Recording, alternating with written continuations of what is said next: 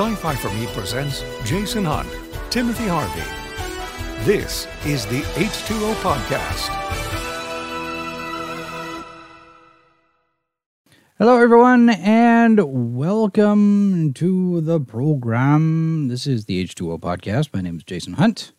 And I am Timothy Harvey. And we're remote tonight because our engineer has already turned into a pumpkin. So I'm doing double duty tonight. So anyway, so there we are. Hello, everyone. We are broadcasting live right now for YouTube and Twitch and Facebook. And those of you who have a Twitch account, we do have a request. We're trying to get up to 100 followers so that we can get started on our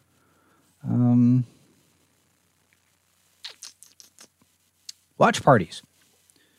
So anybody who's got one, if you want to follow us over there, we're currently sitting at 86, and we need to get up to 100. And if you want to just jump in the chat for a little bit, if we can get 5 people in the chat on Twitch at once, then we can check off another box on the account. So it's nice to have goals, is it not? Sure. Goals are very good. All right. Always a big fan. All right. So I'm knocking things over here. All right. So we actually have, speaking of goals, we have plans. We actually have a plan for tonight, something that we had figured out what we were going to talk about.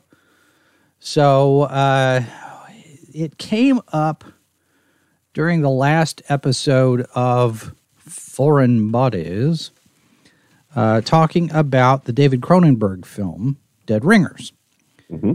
And Tim, you had mentioned, and Leslie did not know this, and I wasn't aware of it because I'm not a horror fan, but you had mentioned that the film we know as Dead Ringers didn't start off that way. So why don't we start there? Sure. So the original title was Twins. And if you're not familiar with the story of Dead Ringers, it is a story about twins and based on a true life incident where twin gynecologists were found dead in the home they shared. And there was a lot of mystery and speculation about the death. It inspired a book and ultimately inspired the David Cronenberg thriller starring Jeremy Irons and Genevieve Bujold. And it is a really disturbing film and extremely good. If you haven't seen it, I highly recommend it. Jeremy Irons' performance is amazing. But it was originally called Twins. Now, if you're not familiar with when the film came out, it came out about the same time as another film, which did end up making it to the theaters called Twins, which was a very different plot. That movie I saw. Starring a very tall man. Yes. And a man who's not so tall. Both of whom have a lot of name recognition. And, of course, it was a comedy. Arnold Schwarzenegger and Danny DeVito. And it is basically Cronenberg, the folks who made the comedy went to Cronenberg and said, here's some money, can we have Twins as a title? Because he was quite content to keep it.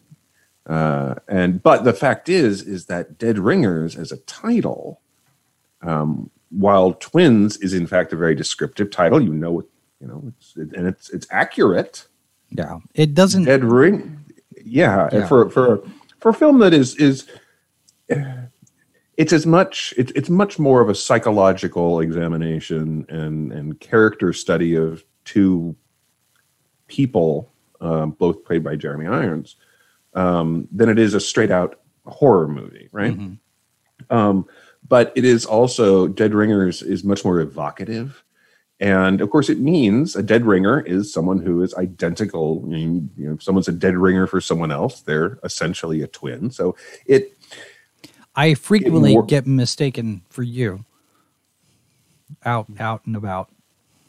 I'm not sure how that works. You look like Tim Harvey. No, I don't. We're dead ringers for each other, aren't we? Maybe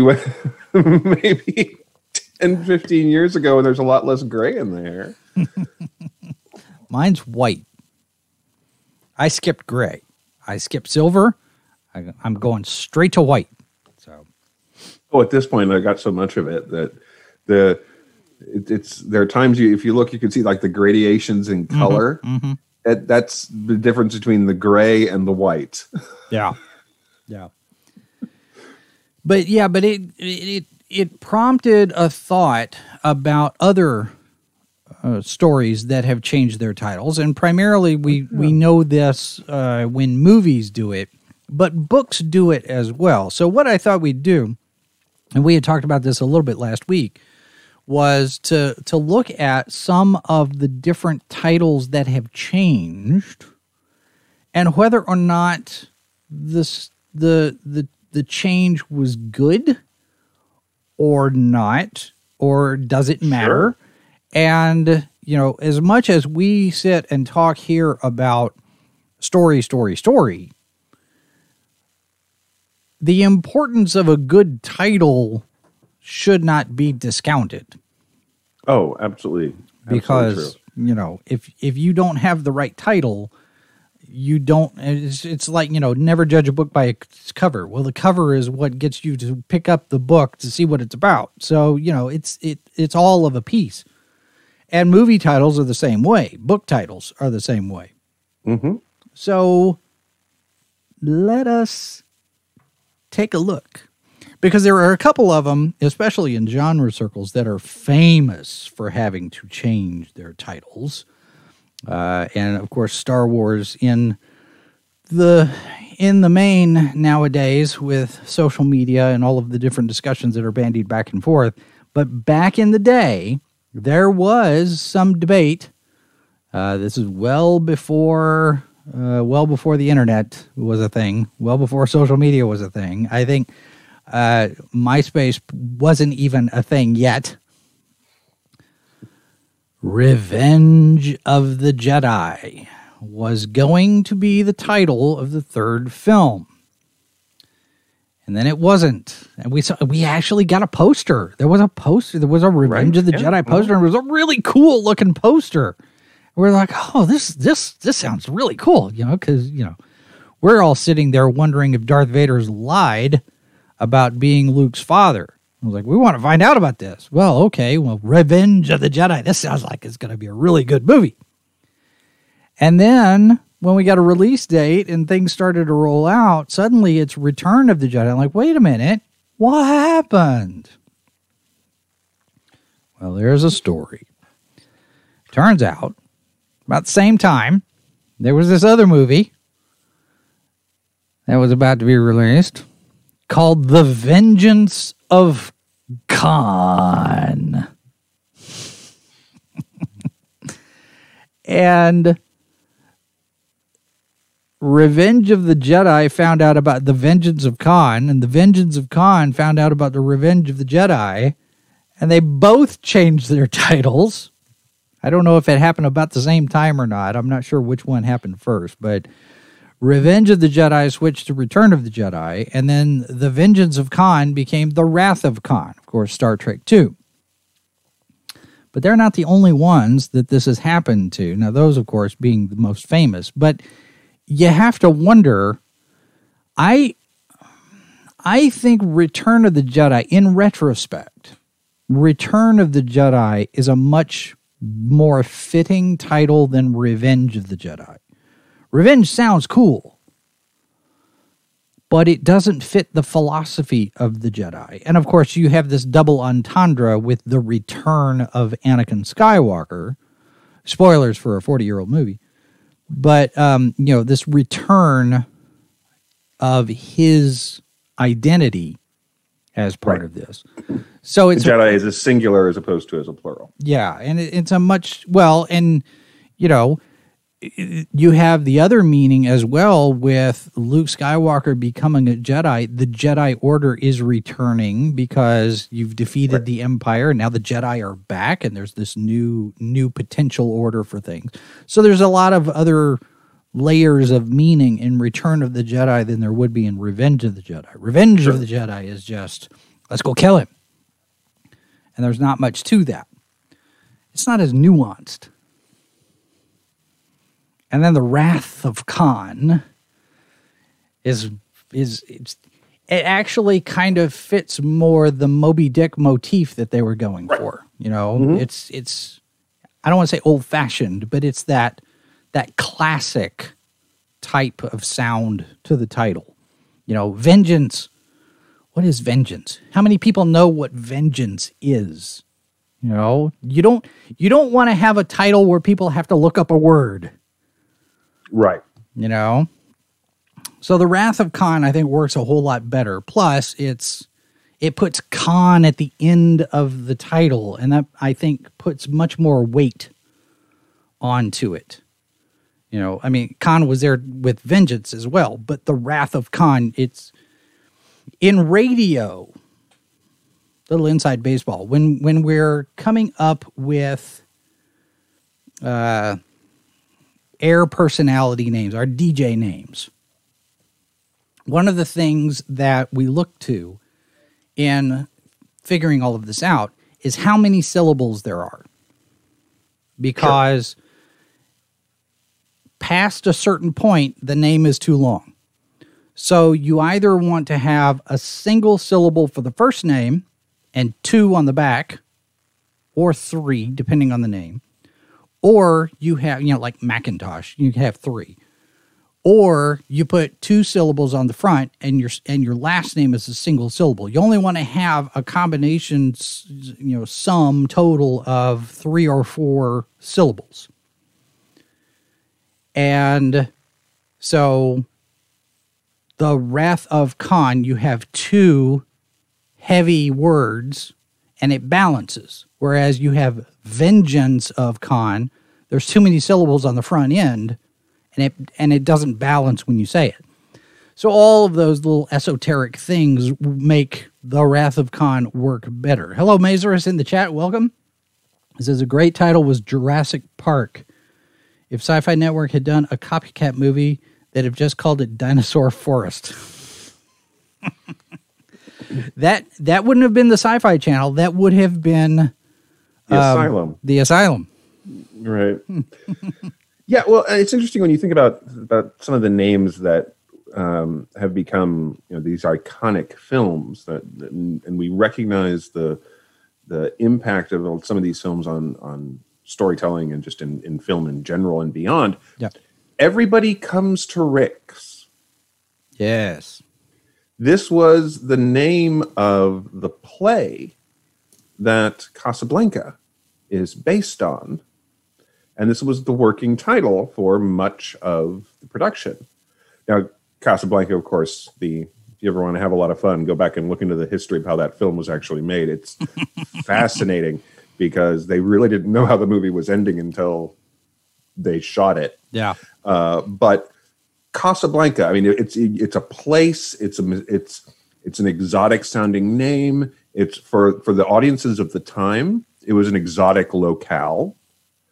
And it was, you know, Everybody Comes to Rick's certainly is descriptive. And certainly it is, in fact, kind of at the core of the story. Everybody does come to Rick. It's actually a descriptive term, you know, a descriptive sentence for the story. But it doesn't have the impact of Casablanca. Same thing for 2001, A Space Odyssey, which was how the solar system was won for a while.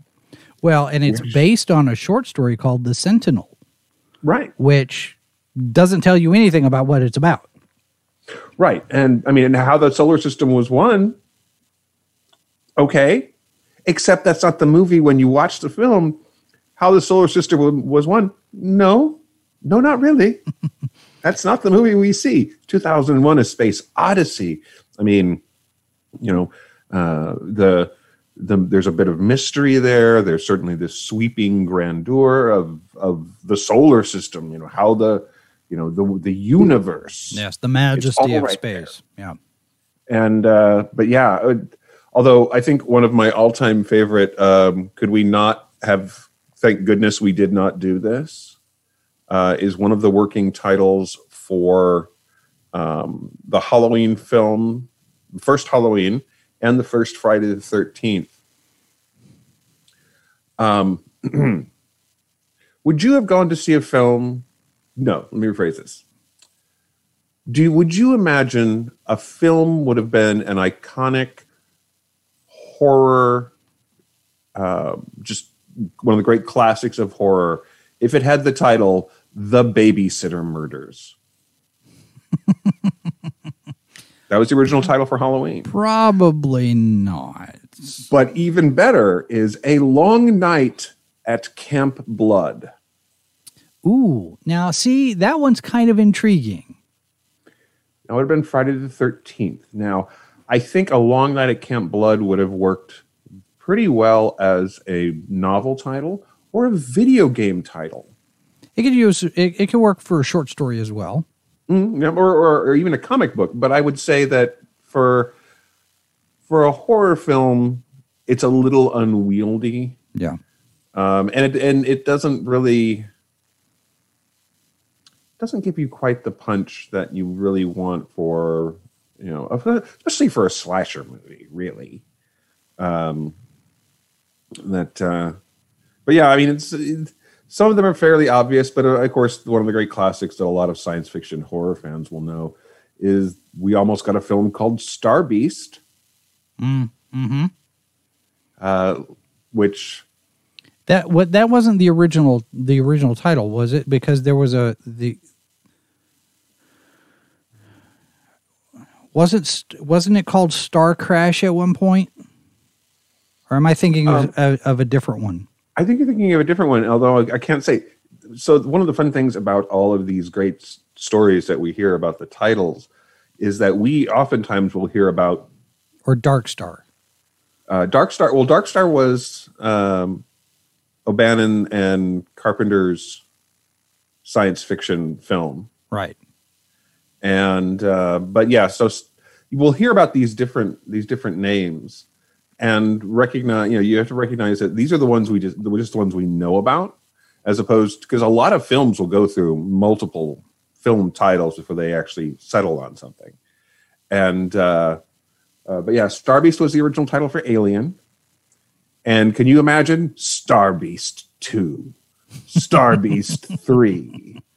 Well, the Star Beast franchise. Then you could do Star Beast: The Swarm. That would have been Aliens. Yeah, Star Beast: The Swarm. Yeah. Or then The Hive, and then sure, you could do things like that. The Colony. But I am. And then, but yeah, it's also it's an example of stumbling across a word. Just like Return of the Jedi is. Alien works both as a singular, or as a singular thing, or as the concept of the other, right? And it's both descriptive as something that this is something that is alien to us. So it's humanity versus the outer universe. I mean, there's lots of different ways to play with it, and it also has that just. Sometimes you get with these like shorter titles, these like 1-word or 2-word titles, they stick in your consciousness. Another example is Soylent Green. The novel is called Make Room, Make Room, and it's about overpopulation. Spoiler alert. Mm-hmm. Soylent Green is people. I know it's a terrible shock, but it's true. But you have these and as a novel title that works really, really well. I mean, it's what it's about, yeah. and in fact, it hides the reveal. In the title doesn't draw attention to the fact, but with the film and the differences between the film and the book, and the focus is shifted a little bit. It ends up being a really, really effective title that one has to wonder. Would Make Room have had the same impact? Soylent Green is people. I mean, there's something to that. And, there's one of those alternate universes where Make Room was the title. Yeah. Mindy is suggesting Soylent Green, Guess Who's Coming to Dinner as an alternate title there. Mazer says working title of Jedi was Blue Harvest, intentionally vague. Was Jedi Blue Harvest? I remember one of them was. I think that's right. I think that's right. And we even see, nowadays with working titles. I mean, Solo's working title was Red Cup. Well, you do that to disguise. We don't want anybody to know we're here, type of thing. It's a Star Wars movie that's 6 times more expensive. Yeah. Well, and the other one you talk about, Soylent Green and the book it's based on. Then you have I Am Legend, which is the same kind of thing because you have some movies based on that book that keep the title, and some that don't. And I'm wondering which one does the title work better? Okay, well, there's 3 major adaptations. There's actually 4, but we're not going to count the Asylum one because it's not really good adaptation. No.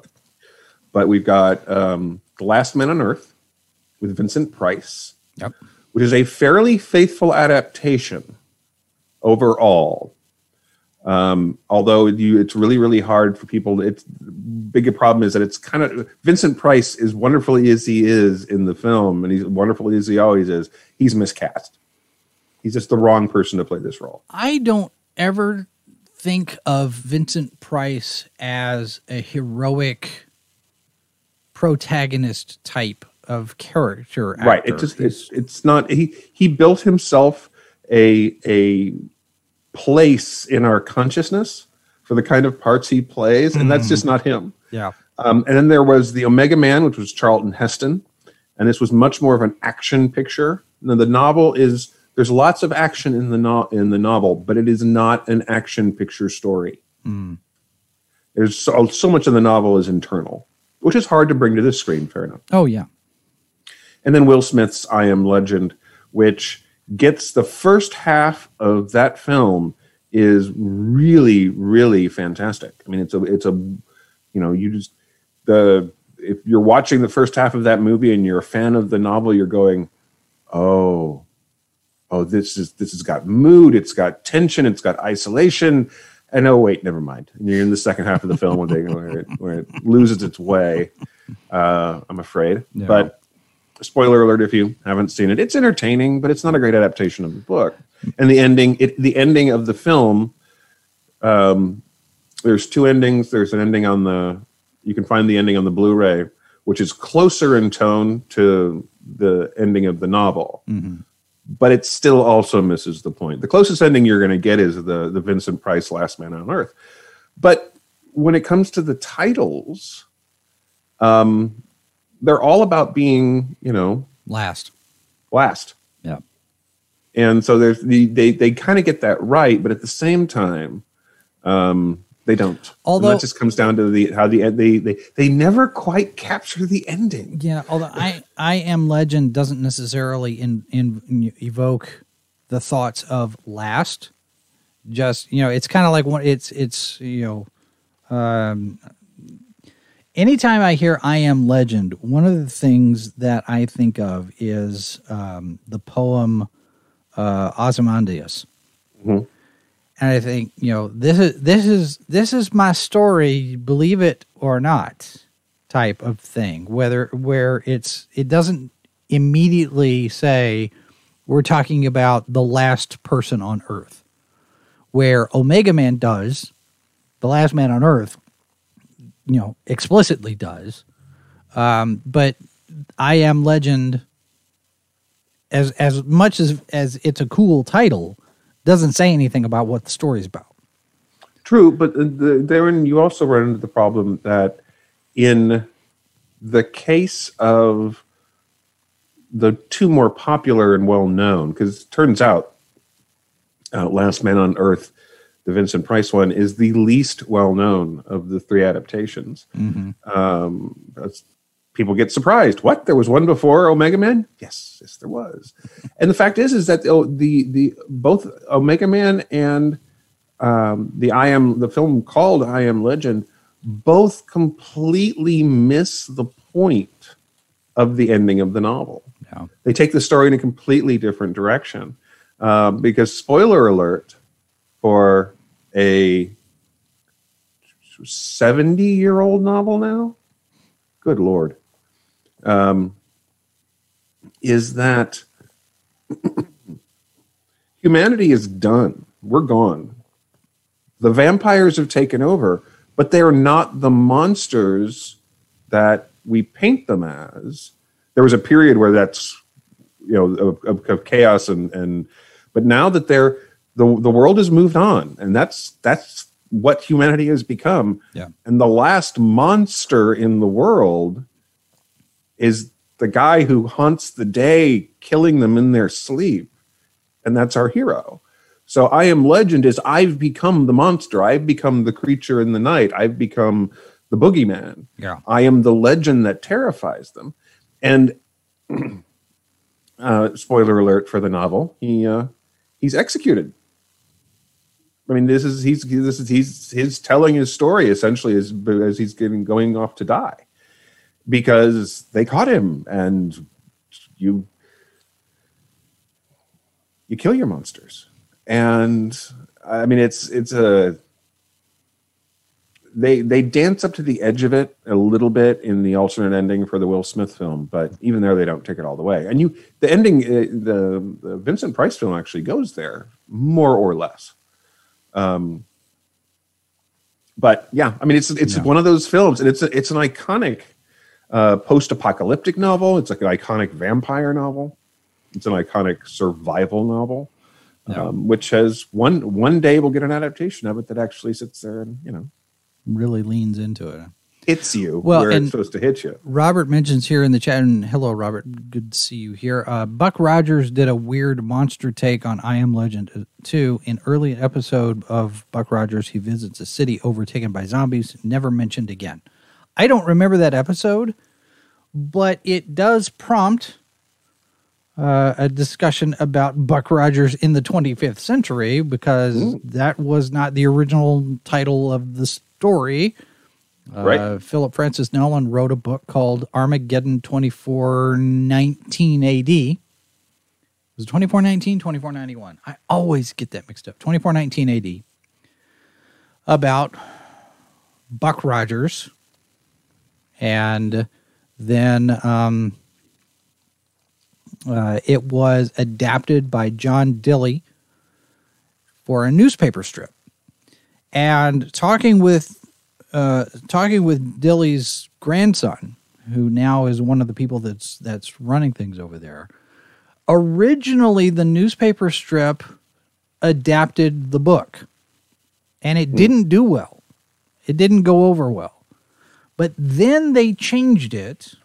They changed the title to Buck Rogers in the 25th Century, and they made it more adventure and space and Flash Gordon-y and stuff. And it took off. And Buck Rogers in the 25th Century has been what it's called ever since. And there's significant departures from the original book in all of that. And it's interesting to see the trajectory of that, because Buck Rogers in the 25th Century sounds like an adventure, whereas Armageddon 2419 AD sounds like some kind of historical tome that you're going to have to study for the test. Right. So, it's one of those. Yes, Robert, okay, I do remember that when he goes out to Old Chicago. I get it. I remember that now. That was in the pilot. Early episode. So, but yeah, Buck Rogers is another one. And you look at, Star Wars, which, George Lucas wanted to do the Flash Gordon, Buck Rogers type of film with that. Right. And the Star Wars from the Adventures of Luke Starkiller doesn't quite go as well. The Star Wars, I think that we would have still ended up where we are today in terms of its impact. But I can't. Every time I hear that, I keep thinking, what is it? Metal Storm, the legend of was it Jared Sin or whatever it was. I don't remember that one. It's such an unwieldy title. It's just so, it's like, okay, really, there's only certain films that require that you actually have a semicolon in the title. Okay. And if that's the question you always have to ask yourself is, if you need a semicolon in your title, is your title too long? Yes. I mean, Star Trek II: The Wrath of Khan. Okay, that's the exception that proves the rule. But Star Trek II doesn't have a semicolon though. I mean, I can get behind you have a colon after the Roman numeral because here's the title, here's the other title, the subtitle. Right. Well, it's the title within the series. Yeah. Yeah, because I mean, Star Trek II, the name of the film is The Wrath of Khan. It is Star Trek II. The Wrath of Khan. But you look at the second in the Star Trek film. Yeah, but now you go back and you look at Star Wars Episode 4, A New Hope, and it's just as cumbersome as the Star Wars from the Adventures of Luke Starkiller. I mean, yeah, but nobody calls it that. Everyone calls it The Empire Strikes Back. Right. They don't call it Star Wars: The Empire Strikes Back. The Star Wars is silent. Well, see, the thing is, though, with Empire Strikes Back, it wasn't marketed as Episode 5. I mean, Star Wars, when we went and saw it, it was Star Wars. And then you had The Empire Strikes Back. And when The Empire Strikes Back, the roll-up says Episode 5, The Empire Strikes Back. And everyone went, huh? What? Wait, what? What did we miss? And then Return of the Jedi, they were all marketed with those titles. They weren't marketed under the episode titles until we get to the special editions. And past that. But then episode numbers were dropped for the sequel trilogy. So you had Star Wars The Force Awakens as opposed to Star Wars Episode 7 The Force Awakens. Right. It can sometimes work against you when you're doing it that way. When you're trying to, because retroactively Star Wars became Star Wars Episode 4 A New Hope to go in line. And we saw that with Raiders of the Lost Ark. Mm-hmm. Because you had Indiana Jones and the Temple of Doom, Indiana Jones and the Last Crusade, and then retroactively it became Indiana Jones and the Raiders of the Lost Ark, which it doesn't work as well. Right. Because it's tacked on. It wasn't the original plan. If you were going to do that, you'd say Indiana Jones and the Lost Ark, or and the Lost Ark of the Covenant, or the Ark of the Covenant, or something like that. Because it wasn't a secret what he was looking for. So you're not giving away anything in the title. Right. So Indiana Jones and the Ark of the Covenant, that could work for me. Well, and so I think some of it comes out of the fact that none of these things were actually designed to be the first in a series.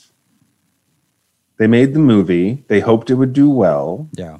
They thought a sequel would be cool. Making a sequel would be cool. And consequently, they're sort of retrofitting these things to fit into, whatever kind of, you come to know that Raiders of the Lost Ark, you don't need Indiana Jones there because it tells you what the film is about. Mm-hmm. But then once it becomes 3 films or 4 films or 5 films or whatever in the series, you said it's not the Raiders of the Lost Ark series because the second film isn't about raiding Lost Arks. Right. And the third film isn't about raiding Lost Ark. So it's about Indiana Jones. Plus Indiana Jones and the Temple of Doom goes back to that serial format, Flash Gordon, Flash Gordon conquers the universe, Flash Gordon and the Warlords of Mars, those kind of things where you have that serial format to the title. Hello, Curtis in the chat. He's telling Tim he kept his promise. Did he make a promise to you, sir? He did. He did? He promised to show up and give us trouble? No, that wasn't the promise, but I'm sure we welcome Curtis and feel free to give us trouble. Well, in the other serialized stuff, you look at John Carter. as another example of a title being changed, because it was John Carter of Mars. And it should was worse than that. It's no. We go. You got to go back. It's A Princess of Mars. Yes, the book is A Princess of Mars, which still works. And because if you're going to do A Princess of Mars, that title would work just as well as John Carter of Mars. Quite frankly, if you had because the film really, although of course John Carter is the main character, Dejah Thoris, the princess in question, has a lot of screen time. She's a character in her own right. Yeah. And she's not just the hanger-on, damsel in distress that you can get in some films. And so... Well, she's kind of the driving force behind John Carter deciding to stay on Mars. I mean, he's the whole reason he gets involved in everything. Quite frankly, it's an example of a title that could have marketed well to folks inside and outside science fiction. And again, we come back to, you may have noticed on the show before, folks, we've talked about John Carter before. But it also comes back to, not only did you could have used that and then built on the fact that this story, this novel with this title, A Princess of Mars, was one of the stories that shaped what we think of as modern science fiction. Yeah. So consequently, again, marketing the fact that this was the inspiration for, we wouldn't have had Star Wars without A Princess of Mars. We wouldn't have had Star Wars without, or Star Trek was, all this stuff is influenced by us. There was, when the trailers and all of the marketing were out for this before the movie dropped, and there was all sorts of chatter online about how terrible the marketing was. Somebody put together a fan trailer using the existing footage that we had from the trailers that were out already, and had put this thing together and basically did just that. Before there was Luke Skywalker, before there was James Kirk, before there was Indiana Jones and Superman, Buck Rogers, Flash Gordon, there was John Carter, and establishes the legacy of the character and the influence it had, that story had, that whole Barsoom series had, over everything else. I mean, John Carter is leaping over tall mountains in a single bound. I mean, that's Superman. He's an alien on another world, and he's getting involved in the middle of this conflict that he doesn't really have any investment in until he meets the girl. And when they dropped Mars from the title of the movie, John Carter of Mars, the reasoning for that, I've recommended this before. I highly recommend this book, John Carter and the Gods of Hollywood, because it goes through all of the details of all of the different attempts to adapt A Princess of Mars for film, not just the one that we got, but all of them, because there's a long history of Hollywood trying to get John Carter right, and it never works. And we finally get this movie, and there were two other films prior to John Carter that both had Mars in the title. One of them was Mars Needs Moms, which was that animated picture that nobody saw. And then there was another one. I can't remember what the name of it was, but there were these two other Mars pictures, and they didn't do well. And so Hollywood, of course, being Hollywood, learned the wrong lesson. They said, well, movies with the name Mars in it don't do well, so let's take Mars out of John Carter of Mars. And so now John Carter, wait a minute, John Carter, that's the doctor on ER. What are we making a movie about him for? No, is Noah Wyle in this?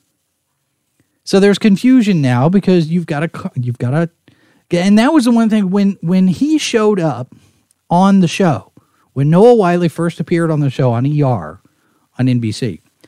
This is a TV show that's set in a hospital, and he's a new doctor, and his name is Carter, and oh, by the way, his first name is John. I thought, oh, hey, John Carter, that's kind of neat. But you flip it the other way, and you see this movie that's set on Mars, And why is Dr. John Carter going to Mars? You know, there's that confusion. I was like, no. See, here's where they failed. If they had cast Noah Wyle in the lead, you know, I think audience. It still could have worked. I think he might have been able to do it. Potentially. Well, see, because you look at how he did with the librarian. Yeah, he can handle action. I think it's an example. So most of the time when you talk about the films changing the title from the book or the script originally having a different title, you're looking at something that more often than not is an improvement. That's an example of where it definitely goes the other way. I mean, there are, and sometimes you hear about a previous, an earlier version of a title. You think, oh, that would have been a better title. But most of the time you're looking at stuff that is actually a better version. It isn't as unwieldy, or, it somehow manages to fit things better. And a lot of times that comes in because you've got a good publisher or good editor who sits there and says, yeah, so perhaps not. That's just this, Leo Tolstoy's War and Peace was originally called All's Well That Ends Well. Okay. Which one speaks to which one is a more epic novel title? Yeah. All's Well That Ends Well is a Shakespeare play. It's not, but it's you're looking at things where sometimes this stuff just really works in its favor. But yeah, John Carter, it's always a whole lot of deep sigh and thinking of what you could have actually gotten with that. But yeah. Well, and the other part of that too, I mean, you look at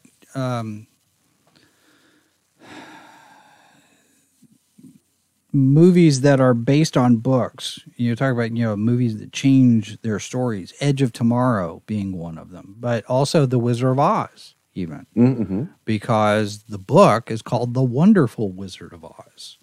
And the movie is just The Wizard of Oz. It's simplified, but it also is like one of those things where you change the title. Why? What purpose does it serve to take wonderful out? Except The Wonderful Wizard of Oz kind of gives a piece of it away. Because when she drops in on Oz, things are not wonderful. She's just killed a witch. She's lost. She's not home. She doesn't know how she's going to get back. It's not wonderful. So maybe that's why they took it out. I don't know. It's just one of those things. Well, and you can look at some other things like if you look at, sometimes you'll run, sometimes it's from country to country, even in the same language. So you may recall, there was this little film called Harry Potter and the Sorcerer's Stone. Mm-hmm. But that was the U.S. title for the book. The title in the UK when it was published was Harry Potter and the Philosopher's Stone. Yes. And the reason they changed the title from the UK to the US is that US publishers said Americans don't know what the Philosopher's Stone is. Yeah. And so that's a little bit wrong. But I mean, it's how these things work, and they think about the marketing stuff like that. It's, and sometimes it makes no difference whatsoever. I mean, quite frankly, I think that the title wouldn't have changed anything for that particular book. No. I mean, it still would have had the impact that it had. But you can see how this stuff, you look at different markets. The Avengers movie here in the US, of course, was called The Avengers. Yeah. In the UK, it was called Avengers Assemble. Because the UK sits there and goes, we already have a series called The Avengers. Mm-hmm. Yes. Ours dress better. You know, I mean, And they have tea. and okay, you know, part of me wants the John Steed, Tony Stark, one-on-one, because Tony's got the Iron Man suit, but John Steed has that umbrella and his cutting wit. I think it's probably a fair match. You could make a case that John Steed could lead a League of Extraordinary Gentlemen type of group called the Avengers, and they could be various different hero types from about that time. Well, what you would do is you would have Danger Man, who, of course, would be bitter and broken down because he spent time in the village as the prisoner. Mm-hmm. And, of course, they'd have the anthropomorphic mouse,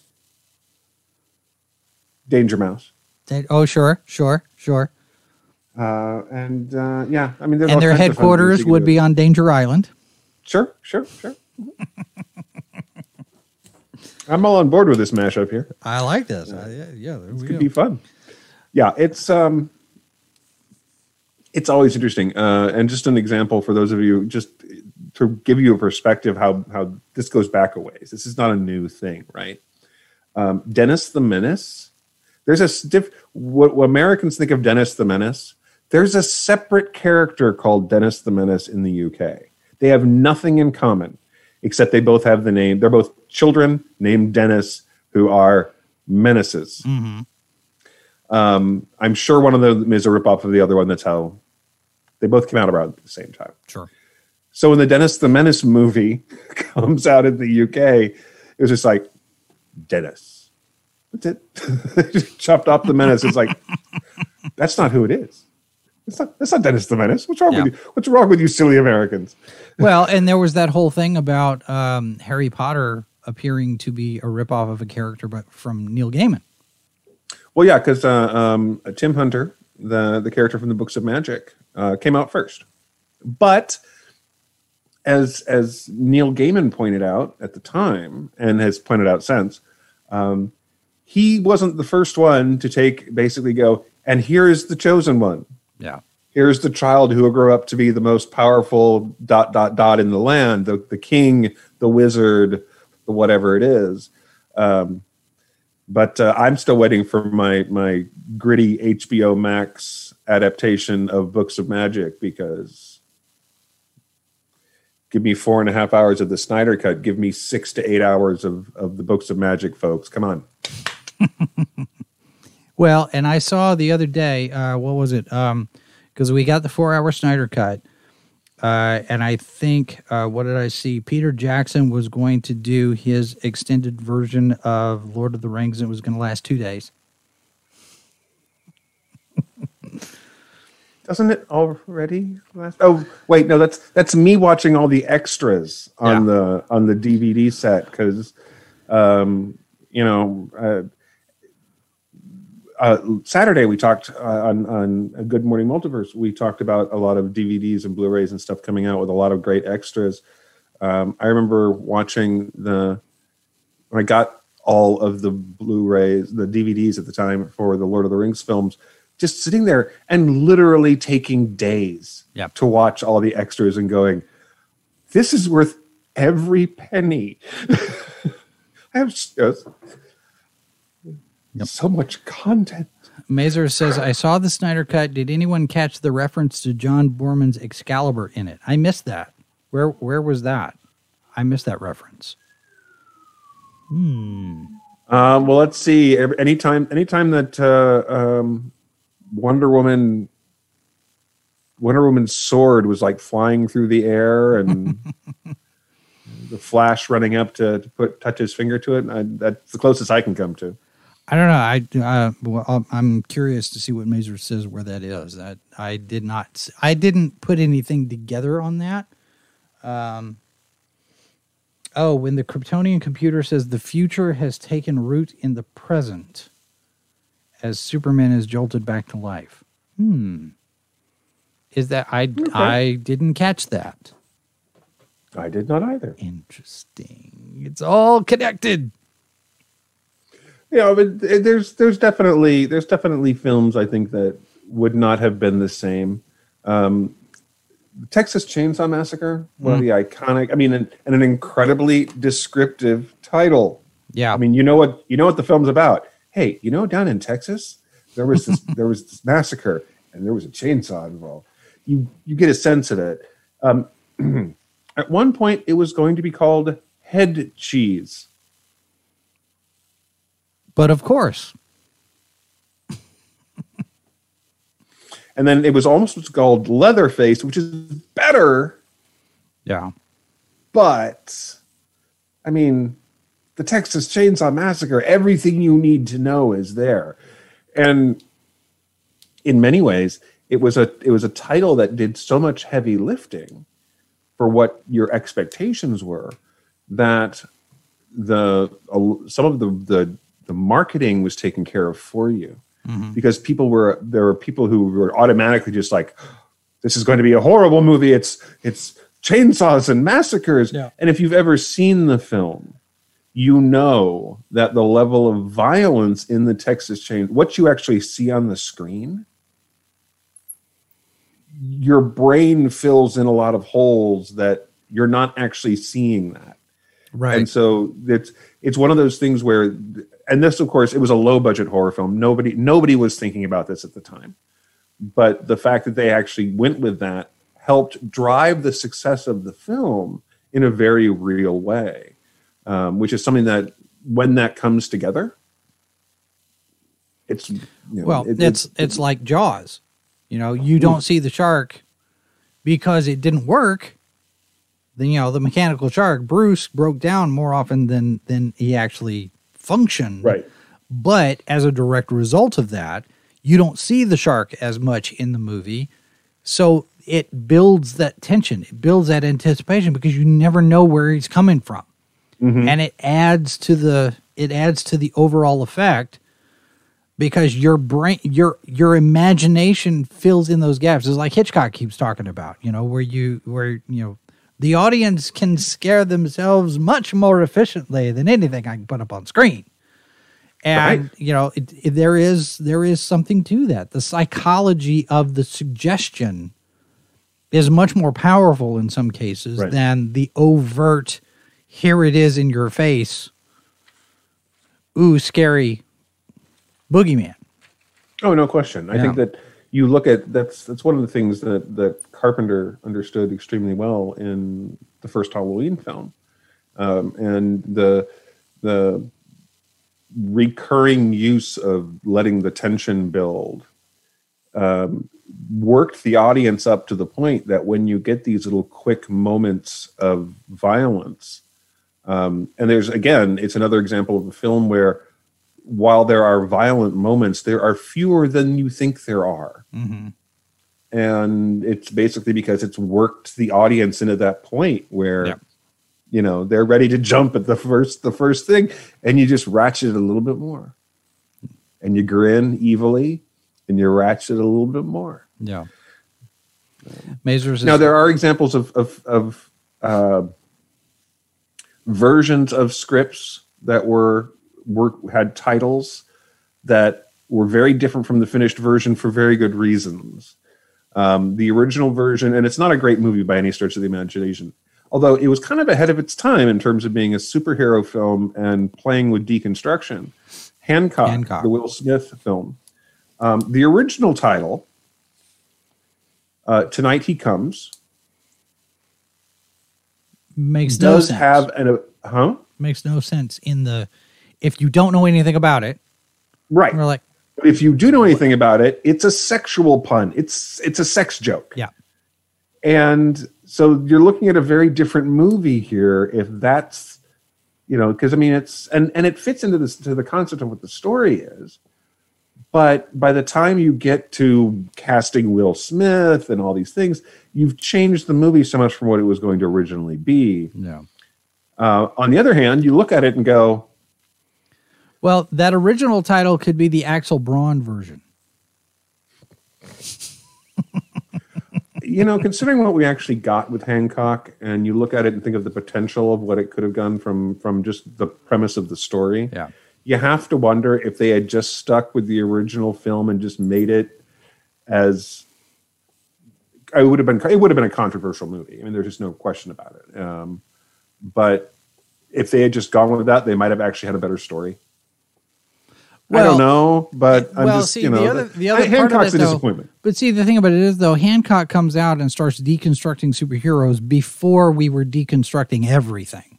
Right. And so I think that's one of the reasons why it doesn't work and why it didn't go over well with the audience, is because you're expecting, you get a character with powers and doesn't want to use them, doesn't want to get involved, doesn't want to help anybody. Just, everything is turned on its ear. Mm-hmm. And the audience doesn't respond to that. And I think that's one of the reasons why it's like, oh, this isn't a superhero film. Not what I was expecting. And so you don't get the repeat performance. Right. It's like The Last Action Hero, which, here's a film that, quite frankly, YouTube built its back on the commentary. I mean, you wouldn't have channels like half the movie channels on YouTube if you didn't, because the deconstruction of the genre of the action films. Cinema Sins would not exist without The Last Action Hero. I mean, it's the baseline for it, right? It's looking at this entire genre and going, aha, but think about it. And well, I mean, even on the other end of that, How It Should Have Ended, Screen Junkies, Red Letter Media, any of those guys that did any kind of deep analysis or pull it apart or look at it from a different skewed perspective or anything like that. Mm-hmm. Now, this is also my little plug to say that if you haven't watched Last Action Hero in a while, it ages pretty well you consider all of this, when you consider how we've come to look at stuff. I wish I could say the same thing for Hudson Hawk. I was like one of the 5 people on the planet who actually defended that film when it came out. It's got a really, really terrible and awful space shuttle joke in there, but I laughed so hard in the theater. I still feel bad about it. It was very clever, but it was very wrong. So, it doesn't have the same. It doesn't hold up as well. It didn't hold up well to begin with. Let me ask you this. Let me circle back to Indiana Jones for a second. Yeah. Would the character be as iconic, do you think, if they had gone with his original name of Smith? Was it Montana Smith? Indiana Smith? I don't remember. Smith was the last name. That doesn't quite work as well. Well, I would say that it probably would have, because of the performance and the story, right? If the only thing you changed was the last name of Indiana's character, everything else remained the same. And I think part of that comes out of the fact that Smith and Jones are those names. They're kind of, they're the generic names. It's like, hi, what's your name? My name is... There was even a TV show John Smith. And you look at them and go, no, it's not. That's not your real name. My name is Jeff Jones. No, it's not. Yeah. Well, I mean, you look at Alias Smith and Jones. I wonder how much that had to do with it. Well, yeah, I think that it's become this kind of they're like placeholder names. Yeah. They're so common. Well, they're the Xerox and Kleenex of the naming world. I mean, they're so common that they've become, and I think it would work. I think it would have worked. Now, if he had just been Henry, it still would have worked. Not as much. Henry Jones Jr. But then we're looking at the Adventures of Briscoe County Jr., and that's a different show. Yeah. Well, and you go back to the titles of stories, you look at I Am Legend, you look at some of the others where the book title is different from the movie title, and it's like they always do it to the stories from Philip K. Dick. You know, We Can Remember It For You Wholesale becomes Total Recall. Do Androids Dream of Electric Sheep becomes Blade Runner. And Blade Runner, you know, who's going to go see a movie about electric sheep? You know, Blade Runner sounds cool, but it's you watch the movie and it's not the action picture that you expect from the title Blade Runner. You know, right. It evokes that emotion, that tone of what this thing's going to be. And that's not what you get. But nobody is going to go see Do Androids Dream of Electric Sheep. I mean, hardly anybody went and saw Blade Runner. Right. There's that too. Well, and you look at something like The Thing, right? Here's the and it certainly wasn't just the Carpenter one, because it was also renamed, because the original novella is called Who Goes There, which is, you know, it's a novel, and certainly the film, the Carpenter film is a film about paranoia. So Who Goes There is actually a really great title. Yeah, but you get into the Arnett's version, The Thing That Fell to Earth. The Thing from Another Earth, which of course it tells you exactly. This is what the film is about. It is about the thing from another, you know. But see, you get a title change even then, because The Thing from Another Earth becomes The Thing, right? And it's not. You still are expecting it to be, you know, it's a remake of the movie. You're expecting it to be this monster movie, but you don't know what it looks like. You don't know what to expect.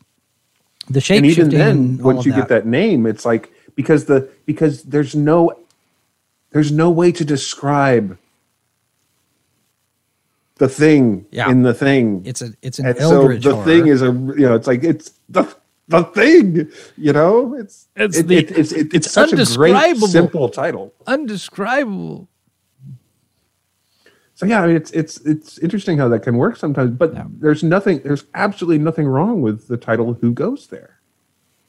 Except that, to me, sounds more like a film noir mystery type. So it leans into the mystery aspect, but also bear in mind that there's a mystery story at the core of the thing. Now it plays out a little bit more like and then there were none who done it in the novella. Yeah.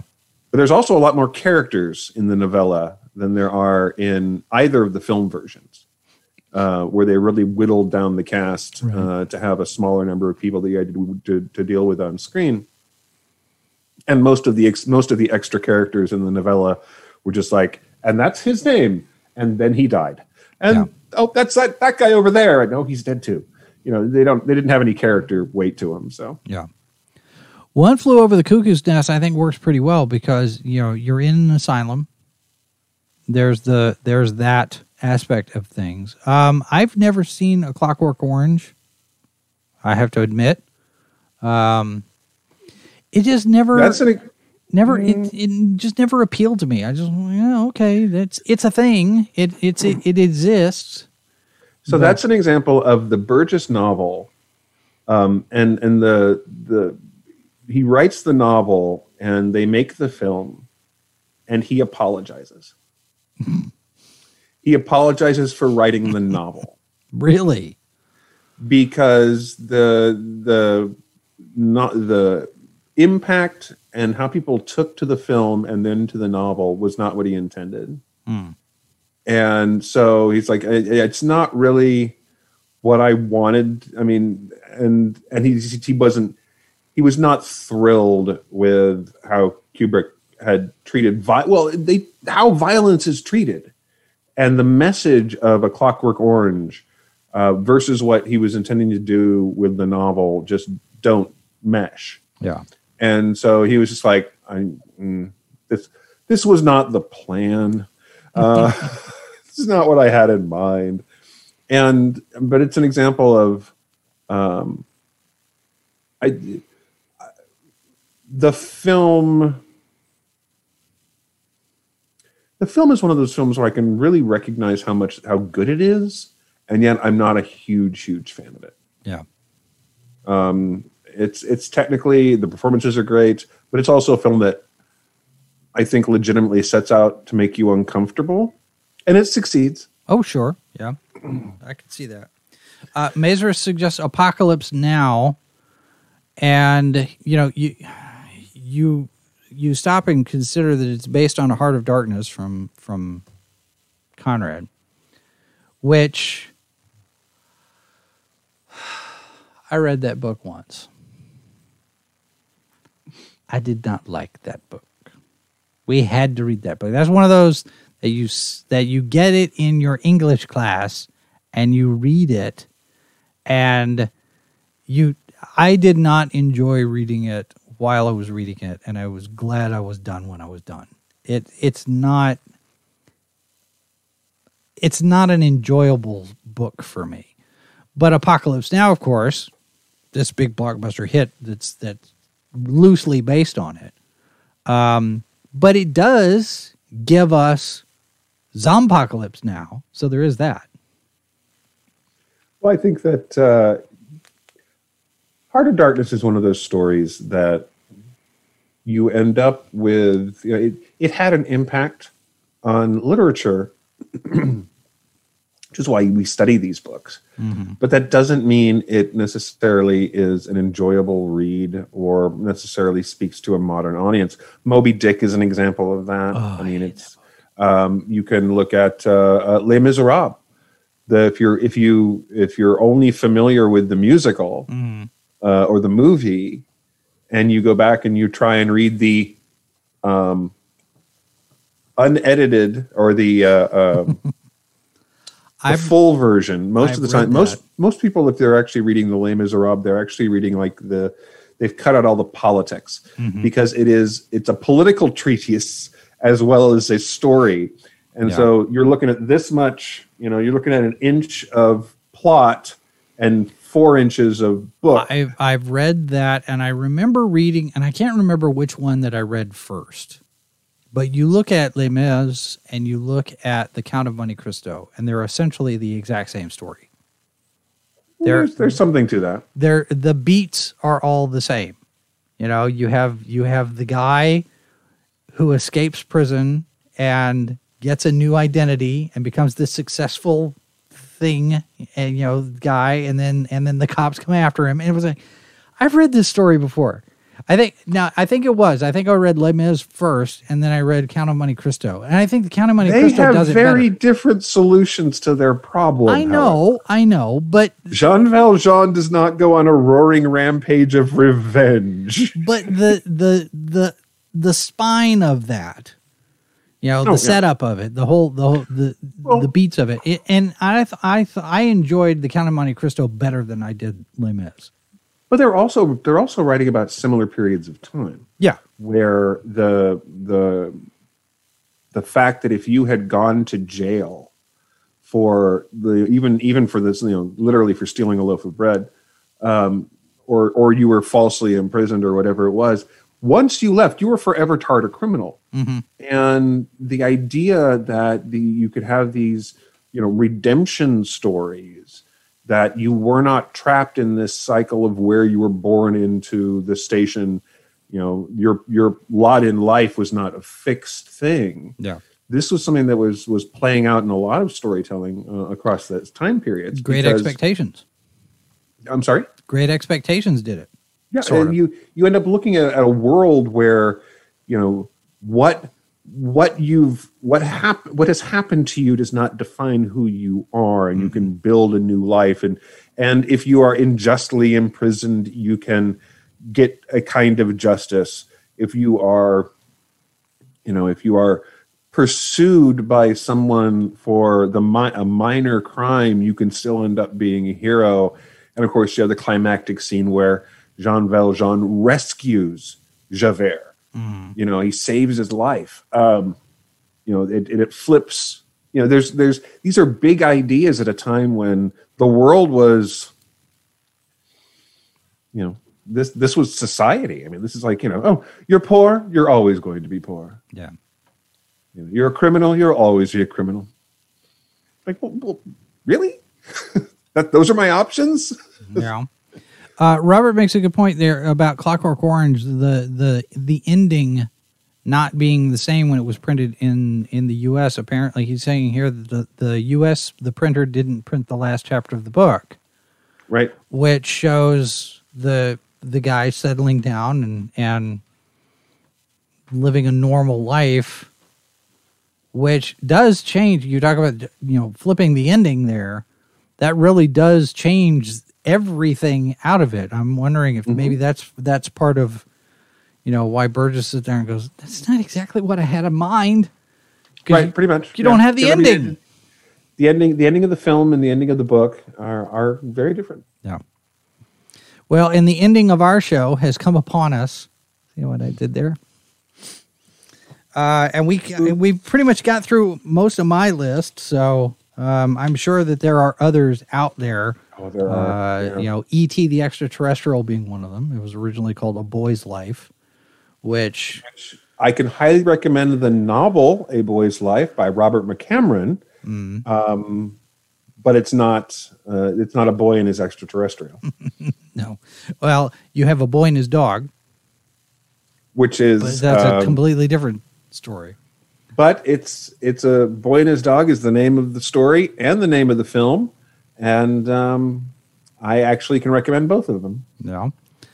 All right. So tomorrow, that's going to do it for us tonight. Tomorrow, let me see. Where is it? I've got to. I neglected to reset some of the stuff from when we resized everything for 4-3 last week. Tomorrow night we've got a brand new Salacious Crumbs, 9 p.m. Eastern, 8 Central, and we're going to have all of the latest Star Wars news, and then we will also discuss same over on the Ranker Pit, not Friday, Thursday. That's supposed to say Thursday there. Let me fix that real quick so nobody is confused. Thursday night, 9 p.m., 8 Central. This week, we're going to have a little bit of a different scenario, a different discussion. We're going to have some action figure photographers in the discussion with us, talking about all of their different things, what they do with the Black Series and the figures and the Boba Fett's and the Stormtroopers and the lightsabers, and here's the fake tree and this panel back here and this little light and this little light. They've got some really cool photography. So we're going to kind of ease back away from all the controversy and the drama, and we're going to have a little fun with action figures. So that's Thursday night. And then you've got a new Foreign Bodies on Saturday, yes?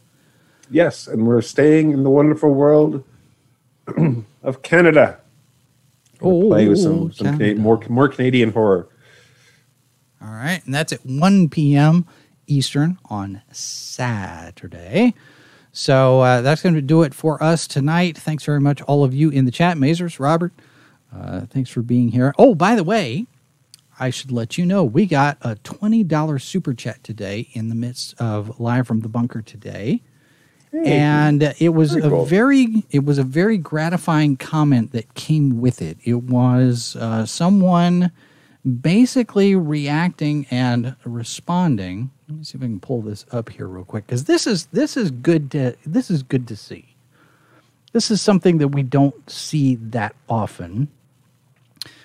This was from Brian. He says, "Thank you for your common sense viewpoints and thought-provoking content. Love you and all your hard work. Hardest working YouTube channel in sci-fi, if you ask me. Rock on."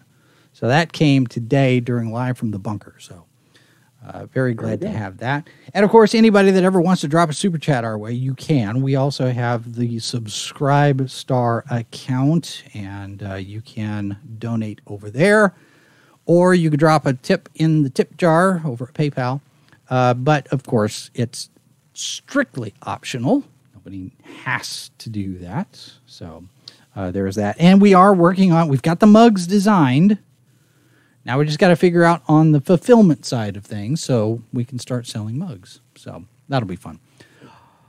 Okay, sir, thank you very much for being here and putting up with me. My pleasure. You know what? I'd had this thought because, we've sat here and talked to this whole time about titles. Right. And changing titles, the inspiration for titles, and where titles come from. And it's been rattling around in the back of my head, the question of whether or not we should change the title of this show.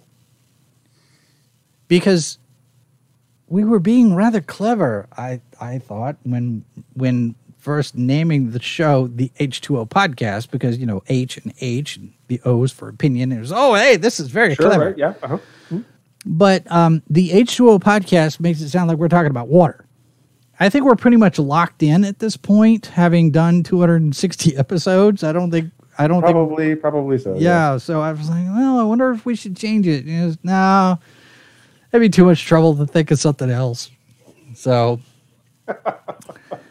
yeah. Sometimes that's just this thing. It's like, yeah, I just get an awful lot of work. Yeah, I know, right? You have to think.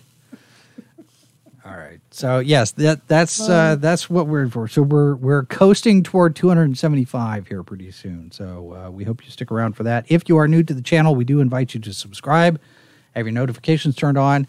We will be back with more discussion on this show next week, and we actually have a plan. We have a topic, right? We do have a topic.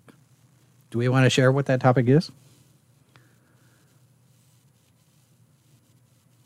We could. Do you remember what we decided No. we're going to